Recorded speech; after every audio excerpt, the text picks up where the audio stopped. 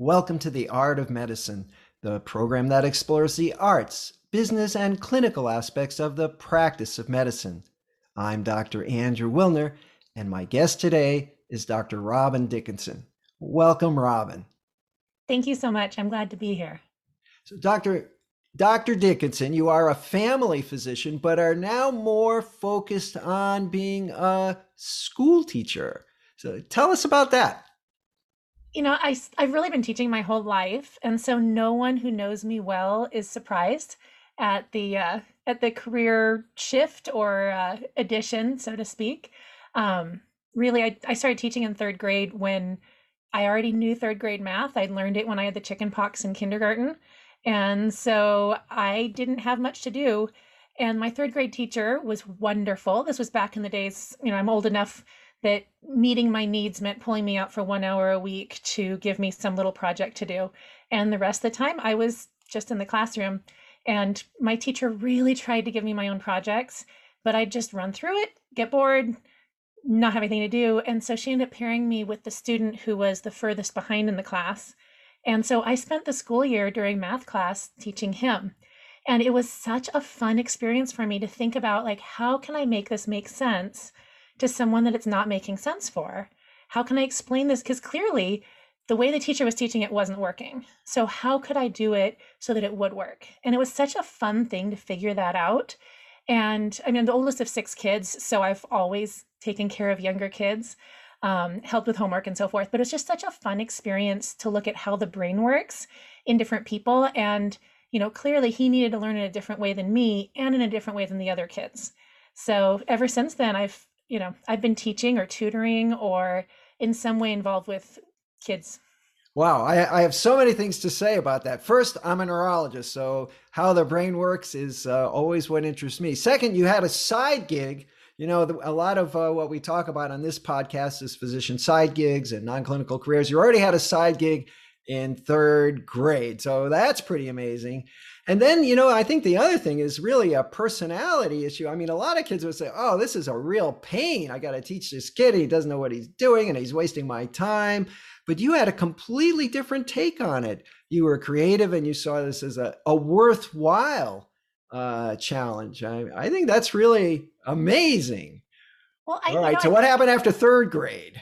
Well, the thing is that the more interesting experiences we have, the more we develop as a person and the more opportunities we have. So, it's one of those things where, like, I never planned on being a teacher. I've wanted to be a doctor my entire life, but all these teaching experiences turn out to be really useful now. So it's a good thing I did them.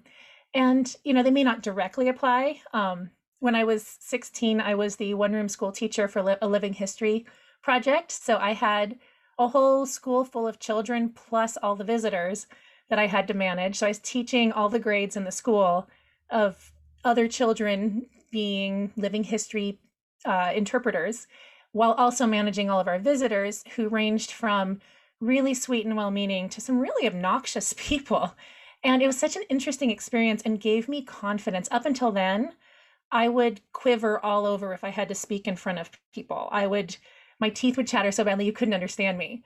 But after that experience, like, nothing could faze me. And so since then, I've been comfortable in front of people. And so all these little experiences that we may not think much of add up into creating us to be someone who's ready to do anything. So you're the poster child for personal growth. I think that's amazing. Well, what is Dr. Robin's school? Well, it's an online video lessons about the human body. It's really pre-med school for kids because there isn't really anything out there for people who are young and really want to know about the human body. There's DK books and Lift the Flap books, but they don't really go in depth or really explain very much. And so for kids who are really hungry for that information, like I was when I was a kid, there's not much available. And so I got to take this interest I've always had in how to explain things in a way that makes sense, and that I really honed in my private practice, caring primarily for uninsured, underinsured, lower to moderate income families who may not have the educational background, but really wanted to understand their healthcare. And often weren't doing as well as they could because no one had explained it in a way that made sense to them. And so being able to step back and spend the time, because I was solo private practice and could do whatever I wanted, I could spend 30 minutes or an hour explaining things. So I spent the majority of my time teaching and figuring out, how do you take these really complex medical situations? How do you explain diabetes on a molecular level, on a biological level, in the cells, in how do you explain insulin? How do you explain all this to someone so that they understand the pharmacology and why they need their medication or their lifestyle changes? And it was such fun to do that. And that same way of explaining works really well for children too. And so I started at the beginning of the pandemic with a shift, because my kids were home 24/7, to needing to work online. And so I started teaching live online classes on Zoom. But they filled up really quickly, and I only have so many hours in a day, and I have two kids to take care of. And I didn't have time to just teach live classes, so I started recording them. And yeah, it's been really fun. It turns out it's so magical to be able to put together a lesson and explain something in a way that really makes sense and people remember. And by doing it as a recording, I can put so much into it that I couldn't do in a live class, because there are things I won't do, 13, 15, 18 times in a week, but I can do once. So. Sure. Well, I'm very sympathetic to your concepts. In 1996, I published a book, Epilepsy: 199 Answers, because I was practicing as an epileptologist, and I was fielding, the same questions. What is epilepsy? Well, I've taken medicines all my life. What's an EEG? All this stuff ought to be in a book. And this was pre-internet. Pre-internet day, when, information wasn't that easy. You had to write away for it. Somebody would send it. So I said, we ought to put this in a book. So I wrote the book, and 3 editions later, it's still out there. So I think teaching is certainly a passion that I have, and I understand. But little children, now that's an area that I've never ventured into. I have to mention, I still remember a science experiment that I did. And I don't know how old I was, but you took an old-fashioned milk bottle. I don't know if they still have milk bottles. The milkman used to leave it at the door, yep. A glass milk bottle. I'm sure you know this one. And you light some paper and you let it burn inside the milk bottle. Then you take a hard-boiled egg and you put it on top of the milk bottle.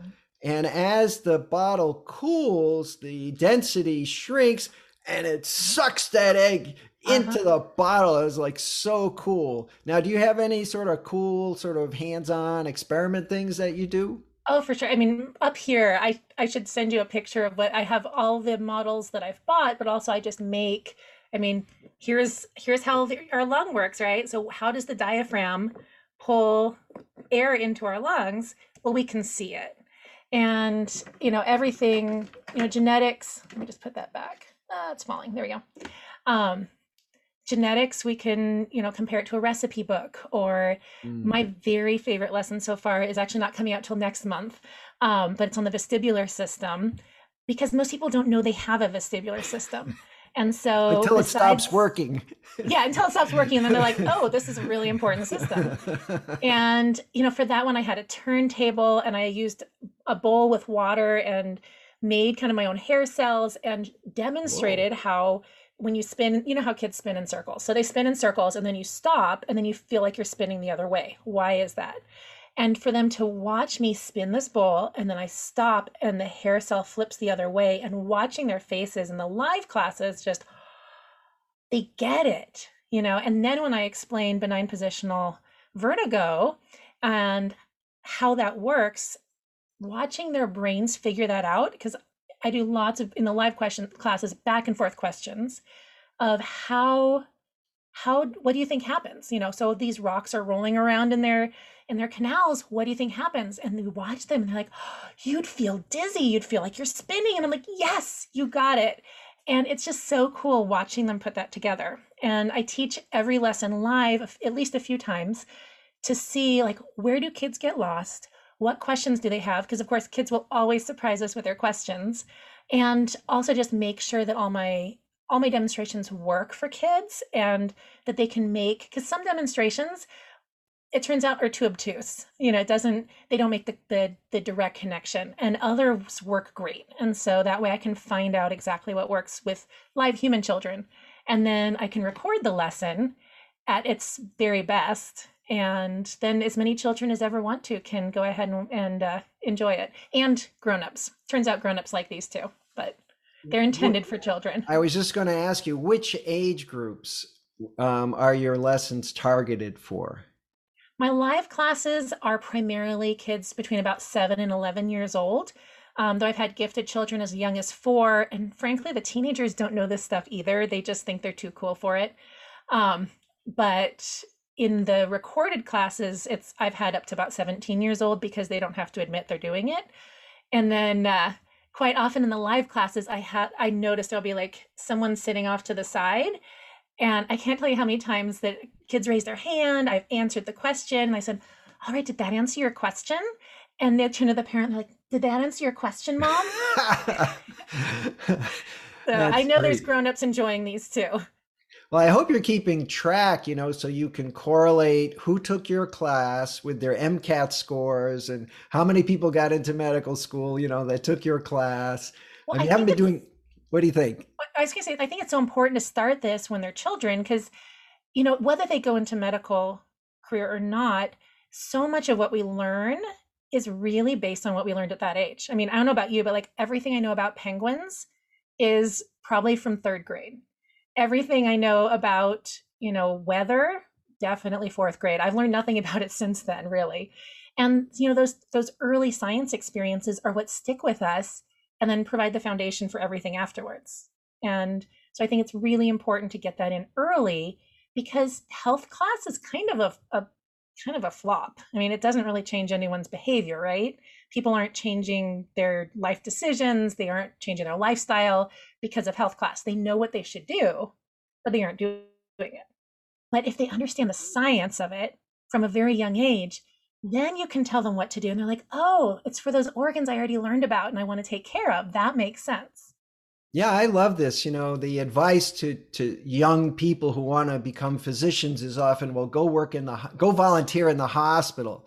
Which when I was interested in becoming, I thought this is dumb advice. What am I going to do? I don't know anything. I'm going to push the patients around on a cart.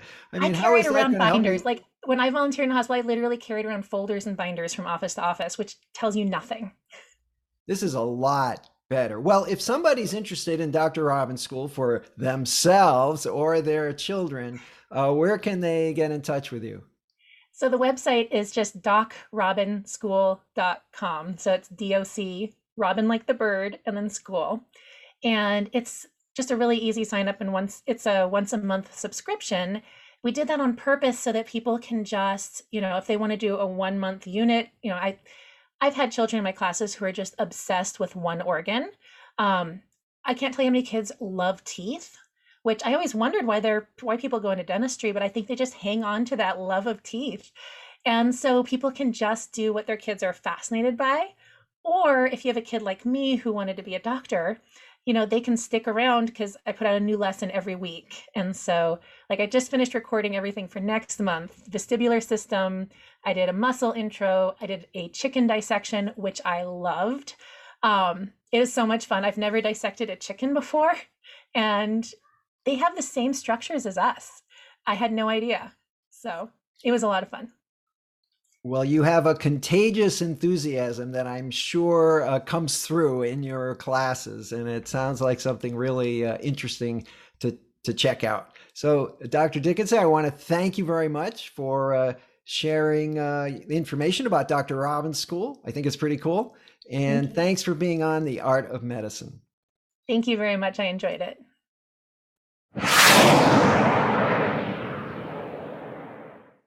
This program is hosted, edited, and produced by Andrew Wilner, MD, FACP, FAAN. Guests receive no financial compensation for their appearance on The Art of Medicine. Andrew Wilner, MD, is Associate Professor of Neurology at the University of Tennessee Health Science Center, Memphis, Tennessee. Views, thoughts, and opinions expressed on this program belong solely to Dr. Wilner and his guests and not necessarily to their employers, organizations, or other group or individual. While this program intends to be informative, it is meant for entertainment purposes only. The Art of Medicine does not offer professional financial, legal, or medical advice. Dr. Wilner and his guests assume no responsibility or liability for any damages, financial or otherwise, that arise in connection with consuming this program's content. Thanks for watching. For more episodes of The Art of Medicine, please subscribe. www.andrewwilner.com